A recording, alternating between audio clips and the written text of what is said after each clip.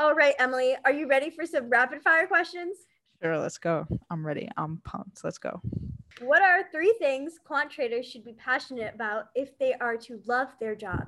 One, definitely be passionate about finding the answer to a question and being creative in the ways that you find that answer. Two, don't be afraid to work independently and be proud of the work that you have. Don't be scared. The last thing, you got to basically be passionate about the markets. Second question, what is your helpful tip about interviewing for students recruiting in the financial services industry? Everybody says, "Oh, I'm a hard worker, please hire me." Like, I'm detail oriented. Like, okay, everybody's detail oriented, everybody's a hard worker, so what's the most helpful interviewing tip is try to convince the interviewer that they need you, not you need them. So from you being there, how did the place that you interned at become better because you were there? How did you guys win the competition because you were there?